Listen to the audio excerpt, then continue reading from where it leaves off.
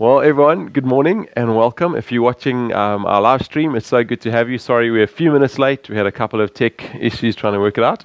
I'm in the Brands home this morning, so maybe, Charles, you can just show everybody the group in the room.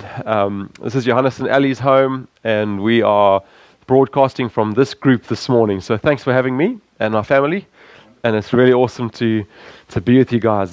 This morning, I want to speak about the most marvelous plan ever. The most marvelous plan ever. And we're going to do that out of Ephesians chapter 1. And I fancy myself as someone who makes fairly decent plans. I love making plans.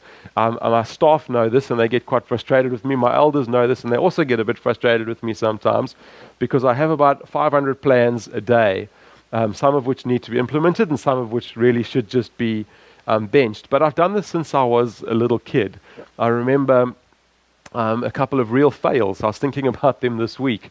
And one of them was we had this dairy farm and it had this huge roof that went kind of like what do you call it, a sheeting, the zinc sheeting roof. And it was quite steep and then it tapered off at the bottom onto this big flat part and then it had a bit of a drop off at the end. And when it rained, we'd climb up on the roof and we'd slide down. You'd put one foot on this side and one foot on that side and you'd kind of ski down the roof. And then one day I had the great idea. What we need to do is get Sunlight Liquid and put Sunlight Liquid on the roof when it's raining, because then we're going to go very fast. But the problem is that the Sunlight Liquid gives you so much momentum that you kind of go right to the end of where we used to stop and you just keep on going and you can kind of drop off. Another one was finding a horse harness in one of our storerooms on the farm and thinking to myself, I wonder what I could do with this horse harness. And I have a brother who's 4 years younger than me, and so I rigged it up on him like a climbing jig, and we went to the tall silo. It was about 30 meters high, I think, and we climbed up to the top, and I took a rope, and I put him in the top, and I lowered him down into the silo, which was a great idea, and we had great fun. But the problem was I couldn't get him back out again, and so we had to get some help. And so all these stories that we're talking about these plans that we make, but I want to speak to you this morning about the greatest plan that was ever birthed in the mind of God, the most beautiful thing that we're going to read from in Ephesians chapter 1. So if I can ask, who's reading for us this morning? Ira, you're reading. Ira, if you'd come and read the scripture for us, and then I think Michelle is praying. Is that right? That's wonderful. So let's hear God's word this morning, and then we'll talk together. Paul, an apostle of Jesus Christ by the will of God, to the saints who are in Ephesus and faithful in Christ Jesus, grace to you and peace from God our Father and the Lord Jesus Christ. Blessed be the God and Father of our Lord Jesus Christ, who has blessed us with every spiritual blessing in the heavenly places in Christ, just as he chose us in him before the foundation of the world, that we should be holy and without blame before him in love, having predestined us to adoption as sons by Christ Jesus in himself, according to the good pleasure of his will, to the praise of the glory of his grace, by which he has made us accepted in the Beloved. In him we have redemption through his blood, the forgiveness of sins, according to the riches of his grace, which he made to abound towards us in all wisdom and prudence, having made known to us the mystery of his will, according to his good pleasure, which he purposed in himself, that in the dispensation of the fullness of the times he might gather together in one all things in Christ, both which are in heaven and which are on earth, in him, in whom also we have obtained an inheritance, being predestined according to the purpose of him who works all things according to the counsel of his will, that we who first trusted in Christ should be to the praise of his glory. In him you also trusted, after you heard the word of truth, the gospel of your salvation, in whom also, having believed, you were sealed with the Holy Spirit of promise, who is the guarantee of our inheritance, until the redemption of the purchased possession, to the praise of his glory.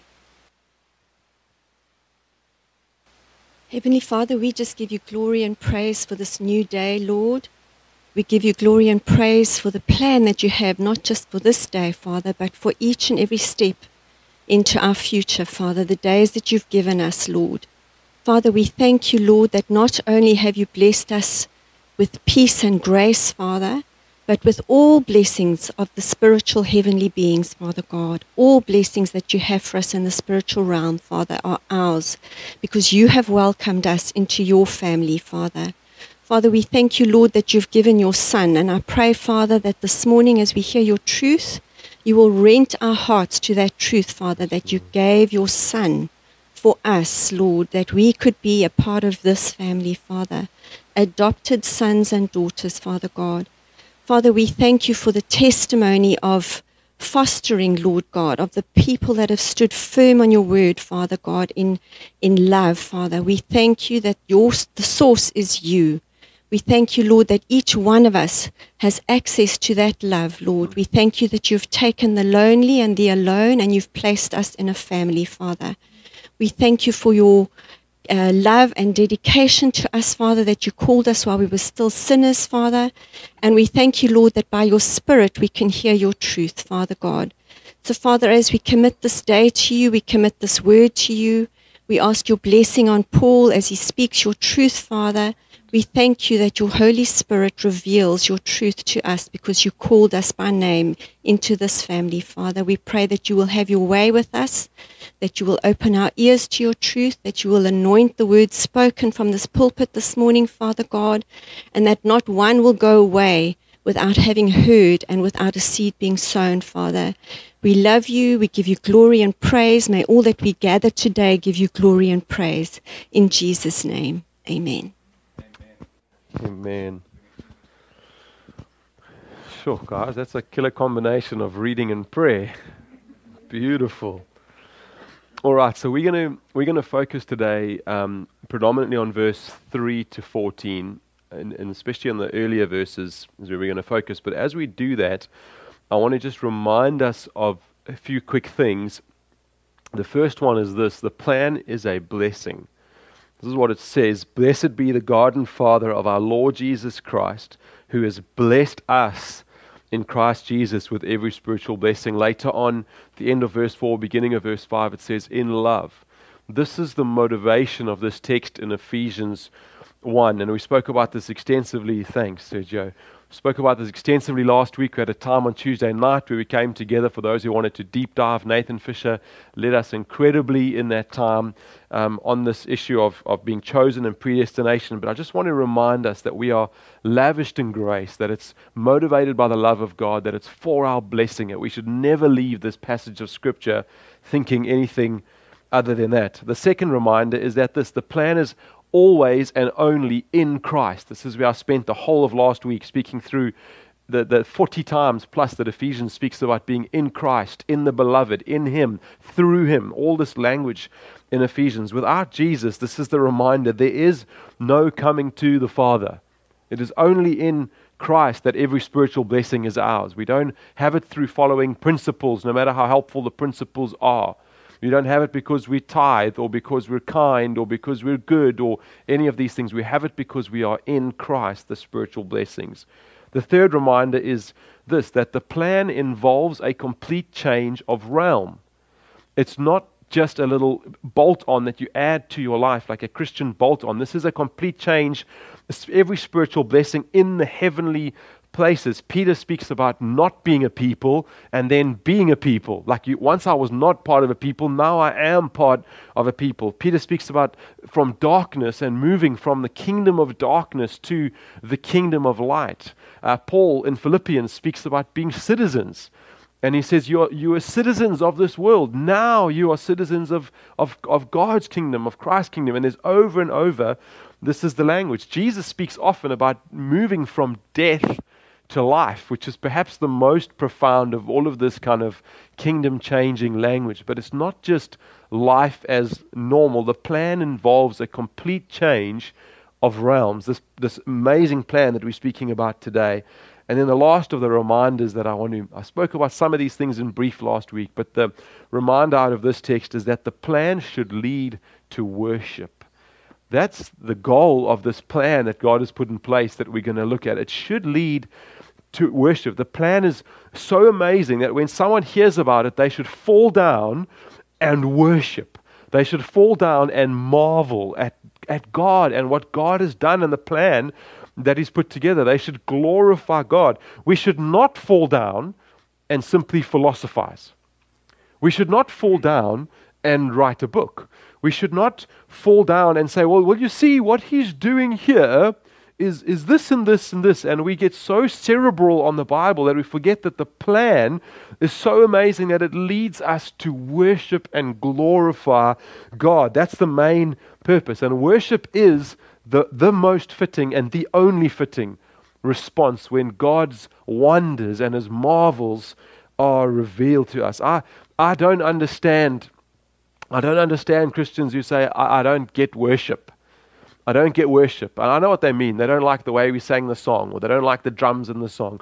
But as Christians, our defining smell, the defining perfume of our lives ought to be a heart full of worship, ready to glorify God, ready to say all praise to God. Blessed be the God and Father of our Lord Jesus Christ. All right, so with those reminders in place, I want to get going on what is this most marvelous plan ever. What is it? Well, it happens in three parts. In Ephesians chapter 3, verse 3 to 14, you'll see three movements. The first one is that it speaks about the past.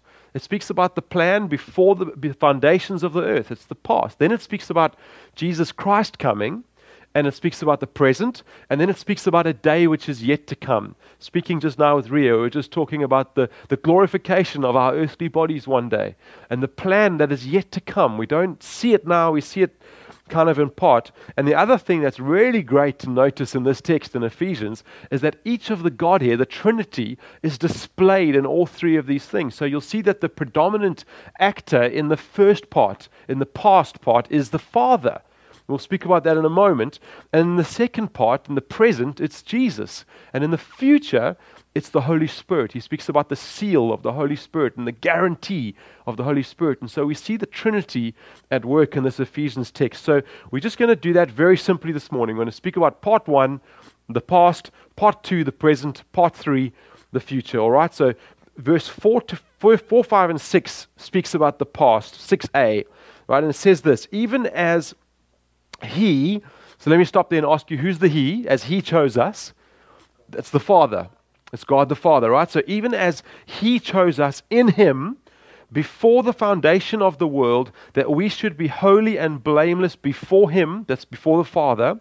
In love, He, the Father, predestined us for adoption to Himself as sons through Jesus Christ, according to the purpose of His will, to the praise of His glorious grace with which He has blessed us in the Beloved. And that's the hinge point.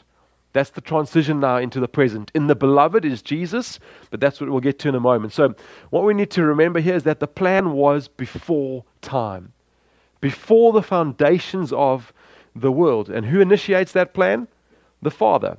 So this is how you could summarize those verses. God the Father, before history began, chose a people for Himself. God the Father, before history began, chose a people for Himself. What for? Why did He choose these people? Well, see what it says. To be holy and blameless before Him. It wasn't a chess club. It's not a social club. It's not your mountain biking group of buddies. This is a holy and blameless people that God said, I am choosing them before the foundations of the world. They are mine. There's a theologian who says there's not one part of any particle on earth that God does not stand over it and declare, mine. Mine. This is His people. It's God's people. Now, predestination is a great mystery. And I'm not going to stand and claim to understand it even in part. It's a great and wondrous mystery. But what I do want to say is that one thing is absolutely sure. There's a lot of mystery, but one thing is sure. There really is such a thing as God's predestining work in the lives of God's people, and without it, not one of us would be saved. Without it, not one of us would have the grace flow, however it happens. I don't know the mystery of how it happens. I don't know. But what I do know is it does happen, and that's why we're sitting here this morning. And then there's three very key implications that I want to highlight from this. I'm being a really good Baptist preacher this morning. I had 3 points and then a drop down 3 points and then another drop. But there's three really key thoughts that come out of this when you understand that God the Father is initiating a people for himself in the past. It's already done. There's three key things. The first one is this: salvation did not begin with anything in you or I. Before you did a single thing, whether that was good or whether that was bad, God had already chosen before the foundations of the world. So the simple question is this: were you there? Was I there before the foundations of the world? Well, of course not. So how could it be to do with my behavior? How could it be to be with whether I was good or bad or talented or poor or wealthy or brought up in a private school or a government school? How could it have been any of those factors? It didn't start with me. And Paul's point in saying that God's salvation is before the foundation of the world is to make sure that we understand that it's clear that God's plan is not based on anything we can do or have done or will do in our future.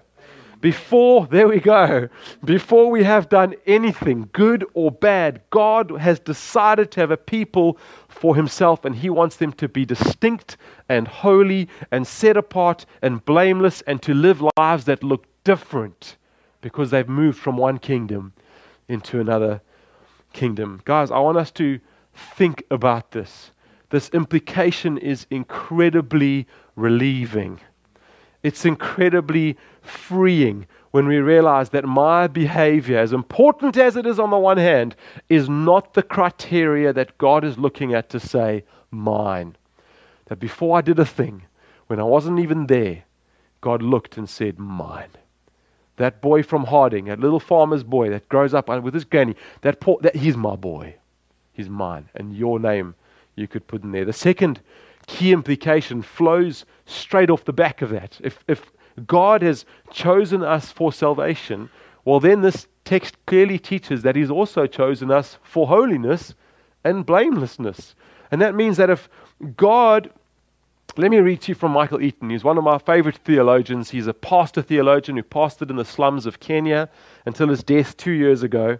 This is how he says it. He says, why does Paul want to tell us about the predestination of God? Because, he says, if God has determined that I should be holy, then there is some encouragement for me. If God is determined to do this, then I can be confident that it's going to happen. If God has resolved before the foundation of the world that I'm going to be conformed to his Son, the Lord Jesus Christ, then I have reason to believe that he is not just going to save me, but he's also determined to bring me through to holiness. If God has decided that I am going to be his child according to the pleasure of his good will and not according to the pleasure of my will, then I can be sure that God is going to go on working in this way in my life. It is his good pleasure. It is what he wants to do. It is not dependent on how clever or how good I am. All I have to do is cooperate with him, and he determines to achieve his purpose in my life. This is profound because it doesn't just mean that our salvation is in God. It means that our holiness is also in him. So I would call this, the word I love to use is being kept.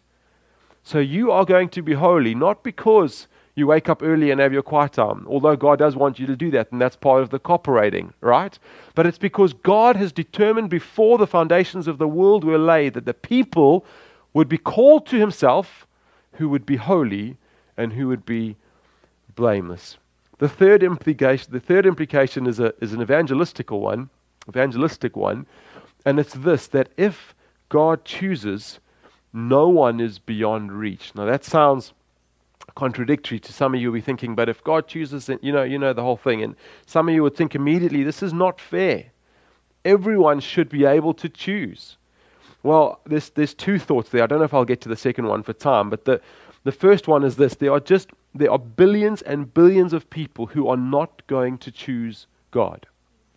They are so far from God. There might be people who come to mind straight away for you. Maybe it's a son or a daughter that you've been praying for years and years and years for. Maybe it's a friend who actively would talk to you about their hatred of God and their hatred of God's people. So there's people that we know in all of our lives, maybe you've come from here, who are so far from God, and maybe in addiction or in a brokenness or whatever it is. They are so far from God that when you look in on their lives, you think they are never going to choose Jesus. They're never going to choose Jesus if they just left to their own. Give them the choice. Give them the choice. Let them choose. They're never going to choose Jesus. If the churches, I wrote this, if their choice is theirs, honestly, they are stuffed. Right? They put them on a shelf. When we realize that God chooses, suddenly into those situations which look completely hopeless, hope flows.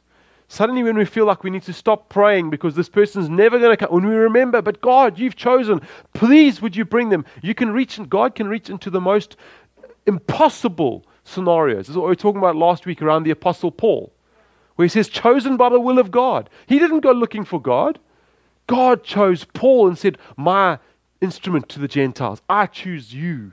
Paul was killing Christians, running around persecuting the church. You would have looked at him and said, that's the guy who could never get saved. And yet in God's sovereignty, God says, mine.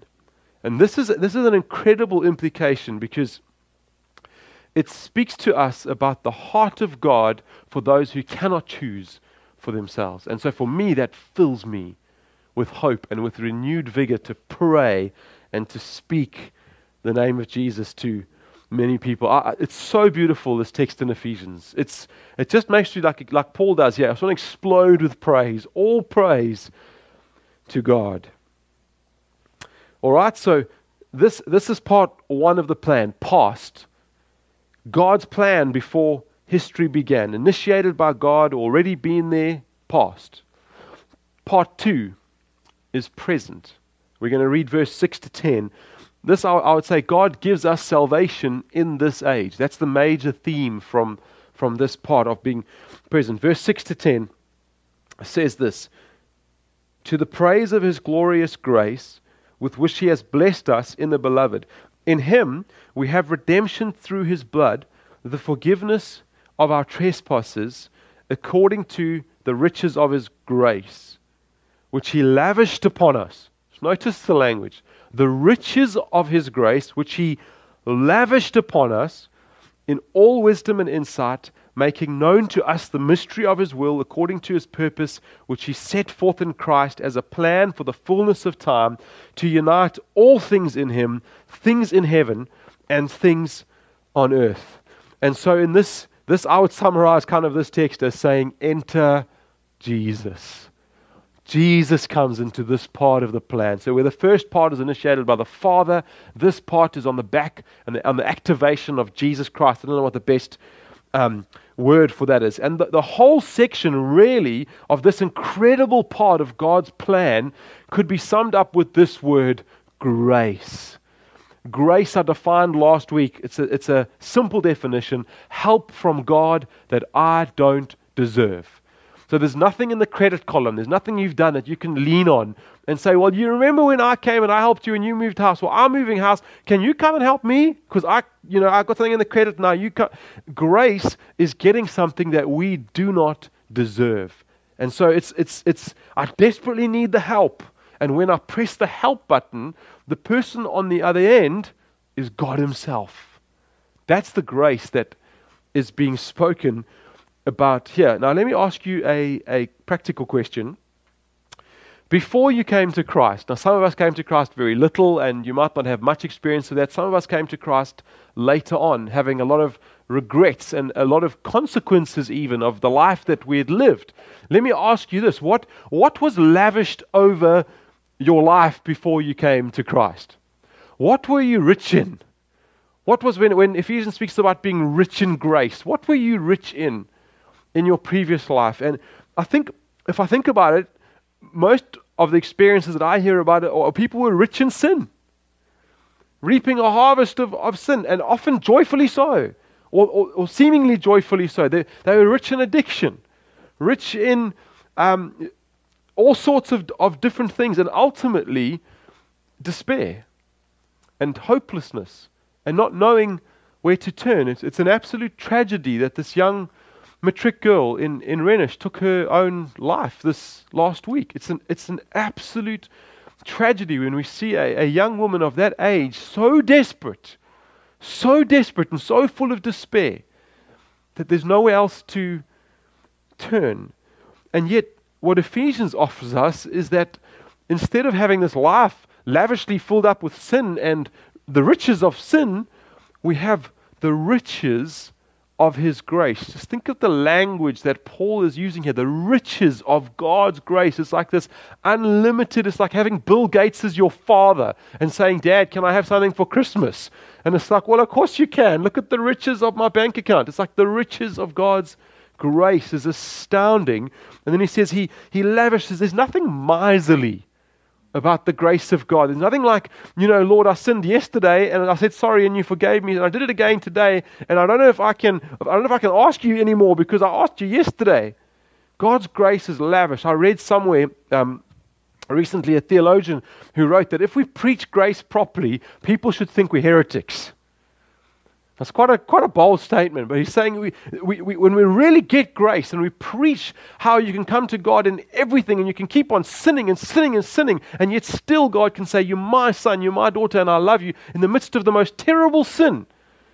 Wow, the church doesn't like that. Your jeepers, one strike and you're out, buddy. You did what? Right? That's what gets lavished on us in this new kingdom. Grace upon grace, riches of grace. Some of us need to hear this. Some of us need to allow ourselves to be more like God in the way that God gives grace. We always think about trying to be more like God in terms of holiness. And some of us, God is the most gracious being there ever was, and yet you hold yourself to some standard where you're so ungracious to yourself. You need to be more like Jesus. You need to be more like God the Father, who pours out grace on those around Him, on you, right?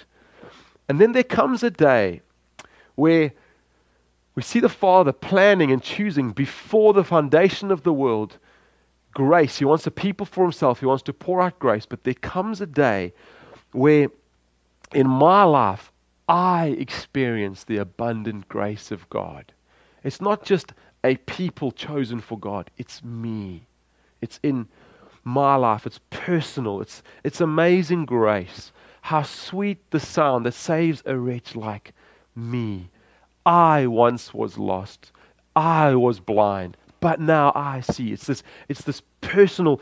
John Newton wrote that song. It's fascinating to go and look at that man's life. When he was 6 or 7 years old, his mother passed away. His father was a seaman, went to sea, tried to escape the Navy, got many lashes and demoted down to like just a seaman, was left on the shores of West Africa because he upset his crew so much that they left him in slavery. He was enslaved himself.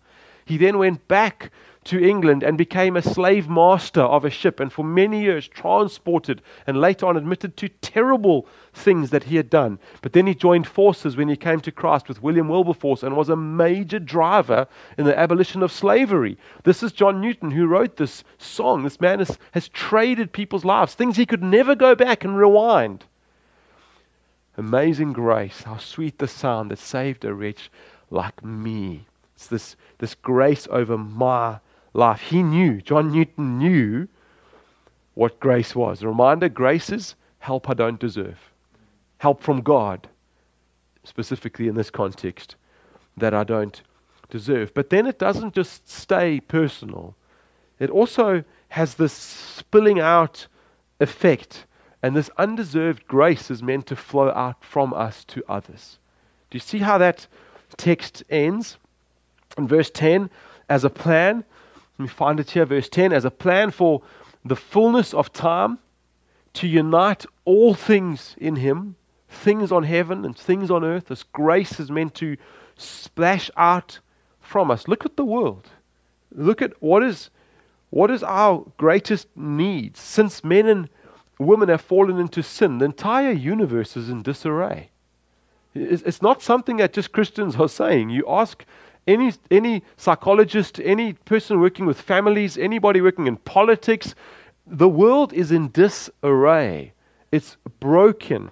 We're hateful on every level. We've just learned to be more civil in the ways that we do it. Yes, we don't have slavery per se anymore, but the way that we think about race, the way that we think about gender, the way we think about those who are different to us, bitterness and anger between families and tribes and countries. How many more people need to tell us that their children no longer speak to them, or the parents are no longer part of their lives? Or it's just, there's so much brokenness. God and man are enemies. Even creation won't cooperate properly. Right? All the weeds, if any gardeners in the room, any time you're trying to garden, and just creation, like it says, one of the texts says, creation is groaning for the end of time. It's groaning. Creation won't cooperate. And so this grace that God wants to pour out on the riches on us, of the riches of His grace, He also is yearning to pour out on the world. And we are some of the cartons or the carriers of that daily grace into the world. Does that make sense? And just like, Christians, can I just speak to Christians for a moment, to us who follow Christ? If you've lavishly received grace, won't you give some in the same measure, lavishly? Like so many of us, we don't go to church anymore because church is bad in the past, and I get it. I've hurt people too. I've been an idiot too. I really am. But grace, I extend grace because the Father has extended grace. Maybe there's a relationship in your life that you say, I'm never going that, never again. That person has taken me too far. Is God in there with you? Has God said that's it? Last strike, you're out. This is our model, Christians. This is our pattern. It's not just where I think the line is. It's as I want to be given grace, so I need to give grace. But some of us could be so much more gracious with our language to those around us. Always having to tell someone that they've come up short, even when they know they have. But I've got to tell you, I'm terrible at that. I'm really trying to unlearn that family habit. But just being able to say, Kate said to me the other day about our kids. She said, just say, that was amazing. It's because someone does a dish, tidies up a dish and takes it to the kitchen. It's something I really love when they do that. And then instead of just saying, I love it when you take a dish to the kitchen, thank you, I find I just instinctively will say, I'm so glad you took that dish to the kitchen because you don't normally, and it's just that little hook. You don't normally. Man, we need to just audit and just say, God, as you've lavishly, richly poured out your grace over and over and over on me, help me. Pour it out on others. Is this helpful? So simple, but these simple things are what we need to be reminded of. And God's plan is to bring it all back together again, to unify all things in Him, in Christ, things in heaven and things on earth. Let's move on. Part of the plan 3, or plan part 3, is the future and God's plan for the future. And I'll be very brief here, but this actually warrants another whole preach on its own, because I think it's quite a misunderstood part of theology. But chapter 1, verse 11, in Him, speaking about Jesus still, we have obtained an inheritance. And that's the hinge verse. Now you know that He's not talking necessarily just about earth. He's also talking about our future glorification. Having been predestined, pointing back to the past, according to the purpose of Him who works all things according to the counsel of His will, so that we who were the first to hope in Christ might be to the praise of His glory. In Him, you also, when you heard the word of truth. Can I just stop there for a moment and explain what's happening in verse 12? Paul is writing and saying, we who were the first to hope in Christ, he's speaking to the Jews. He's saying, we were the first. We were the first to hope in Christ. Now he's writing to Ephesians, who are largely not Jews, they're Gentiles. And then he goes, but it doesn't stop with us. You also. So that's, if you ever wondered why that you also is there, that's what he's saying. You also, you Gentiles also, when you heard the word of truth, the gospel of your salvation, and believed in him, were sealed with the promised Holy Spirit. This, if you throw your mind back to Acts, this is what the Jews marveled at. Because the Jews Jesus was saying the whole time to them, like, I've got a people beyond just the Jews. Your plan is not my plan. I didn't come here to overthrow the Romans. I didn't come here just to be a king to the Jews. I've got a much bigger plan in mind. But they didn't click, and they struggled for it to click. And then when we see the book of Acts, it still doesn't click. The Holy Spirit pours out, and it's all the Jews, it's the Jews, it's the Jews. And then one day, Peter goes into the house of a man called Cornelius after he's had a vision and Cornelius has had a vision. And as Peter is preaching, it says the Holy Spirit fell on them. And then Peter takes massive criticism when he goes back to Jerusalem, because it's, how come you went to the Gentiles? Why were you eating with the Gentiles? How could you possibly? We're the chosen race. They're not the chosen race. We're the ones, Israel. We're the Jews. This is why Paul's so important. What he's saying is we were the first to hope. But then Peter says to them, but guys, the Holy Spirit fell on them just like he did at Pentecost on us. And then everyone, suddenly it says, they marveled. Go and read it in Acts. They marveled and they said, surely then he's called them to be his own people. Right? That was the mark. When the Spirit fell on them, there was no more dispute. There was no more disputing it. That was the mark. And that's what Paul is pointing back to here. When he says, you Gentiles, when you heard the word of truth, the gospel of your salvation, and believed in him, were sealed with the promised Holy Spirit. He fell on you as well, who is the guarantee of our inheritance until we acquire possession of it to the praise of his glory. And that little phrase shows us that he's talking about the future. Until we acquire possession of it. So the way that I like to think about this is that there's a huge safe, right? Imagine there's a safe and it's full of Michelle's inheritance, Jacobus's inheritance, Alan's inheritance. It's your inheritance. It's there. It's this beautiful rewards and inheritance for the what you've done here on earth. It's there in heaven for you. But the Holy Spirit is like a seal on that. And I would like to say that's almost like the key to that safe. And it's not the riches itself. It's not the inheritance itself, but it's something of a foretaste. That it's a promise. So when it says here at the end, who is the guarantee of our inheritance until we acquire possession of it to the praise of his glory. So I think, how do I remember that? How is it helpful to remember that? It's the key for the safe. It's the guarantee. It's yours, just not yet.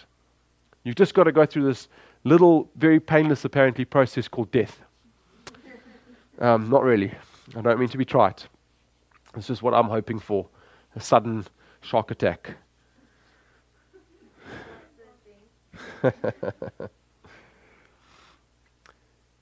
An inheritance, sons and daughters, adoption, redemption of sin, grace upon grace, riches of grace, lavished upon us, the guarantee of the Holy Spirit poured out. I was chatting with Robin, who did the Surf Stellies video for us. I was chatting with her the other day and just asking her about the assurance of salvation. You know that phrase? Just speaking about those people who just know that they know that God is... And not everyone has that. There's many believers who still are just a little bit unsure. And Robin was saying for her it was the moment of water baptism. Which is just marvelous for me. I just love how it's just so different. We try to box God and this is how you receive the Holy Spirit. This is how you get an assurance of salvation. Guys, it's so different for each of us. But I just love that she was saying that before that moment, every time there was a call at church, are you a believer? She was like, oh, I'm not sure yet. I'm not. And the moment she was baptized and she came out of the water, from that day forward, she's just had this deep, deep assurance that I am his and he is mine. It's a beautiful thing, and I think that's some of what is being spoken about here. You are sealed with the promised Holy Spirit. There's something of a sealing, of an assurance. And I want to encourage those of you who don't have that to pray, to not just give in and say, well, I'm just going to never be sure and I'm going to have to just wait until... No, pray now that it's a beautiful gift that God would, in your heart now, make you sure that you are sure that you are his. I think it was Martin Lloyd-Jones who said that he was actually speaking about the experience of the Holy Spirit, and he was saying that it's like a father walking with his son along a road and holding his son's hand. And in that moment, does the son know that he is loved? Yes, he does. He knows that he's loved. He has an awareness of his father.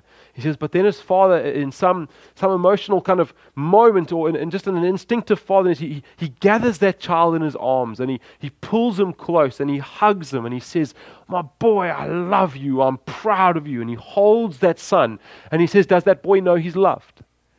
Yes, but in a whole different way. In an experiential way, where it's an assurance of his dad's love. And it's wonderful to know that our Father loves us, but it's even more wonderful. So I'm saying, seek the greater gift. Ask God, keep praying and say, Father, I want to know. I want that assurance. I want to walk with you, yes, but I also want you just to gather me in your arms and just say, you're mine. I'm proud of you. I love you. All right, I want to finish there. Our time is done. Let me read verse 3 for us one more time. Blessed be the God and Father of our Lord Jesus Christ, who has blessed us in Christ with every spiritual blessing in the heavenly places.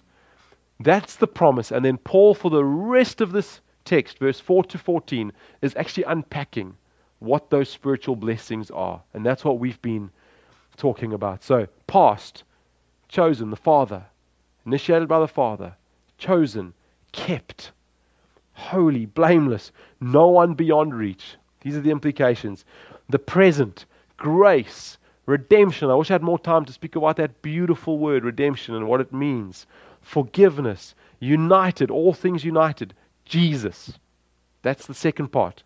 And then the future. And what I didn't say about the future is that some of that unification of all things coming back together, there's only a part of it that can happen now. You know, your kingdom come on earth as it is in heaven. We're praying that, and we're seeing a little bit of it, but like through a veil, right? It's on the other side where we're truly going to see every nation, every tribe, every tongue worshiping together in every language before the throne. There's no one excluded there. I love how the writer of Revelation just goes through. It's, you know, every nation. Okay, that's okay. We got that. Yeah, but every tribe, every tongue, every language. I think it's those four things. Maybe it's even more. Just getting narrower and narrower until there's no one out of that circle. But the future, fully uniting us, inheritance, guarantee of our inheritance. The most amazing, marvelous plan ever, right? The most amazing plan that our God has for us. So in your groups, if you're watching, I'm going to encourage your group leaders to lead you in communion now. This is something we do, it's such a beautiful text to do it out of as well, as we think about Christ and what He's given us to remember Him is so precious in communion. But if you are watching alone or with your family at home, I know there's even my mom and dad, actually my mother and father-in-law are watching in Wales. So mom and dad, it's good to have you there. You've been watching for months, and others are watching from different parts of South Africa. Maybe you can't gather with us, and I want to encourage you to also, don't lose this moment. It can be such a holy moment in your home. Break bread, have communion together and communication together. That's good as well. And think on these blessings that we have in Christ. Think on the implication. If that's true, then what does that mean for me? What does that mean for others? And the real, what's the best word for it? The emotion or the thing I want to take out from this is gratitude. When we look at the plan of God, we should go, marvelous. How marvelous, like the old hymn writer wrote. How wonderful is my Savior's love for me. And my song will ever be, that song carries on. I'm butchering it, but it's something like that. All praise to God. Father, as we close this morning, I want to thank you for your word.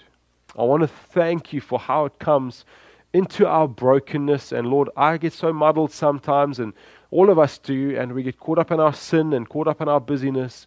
And yet your word just comes and so beautifully centers us and reminds us of who you are and who we are and what you've done and what you have for us and what you're calling us to. And it's so practical, and we're so thankful. We bless you for today. We bless you for your Son, Jesus, as we take communion together. In Jesus' name. Amen. Love you guys. God bless you.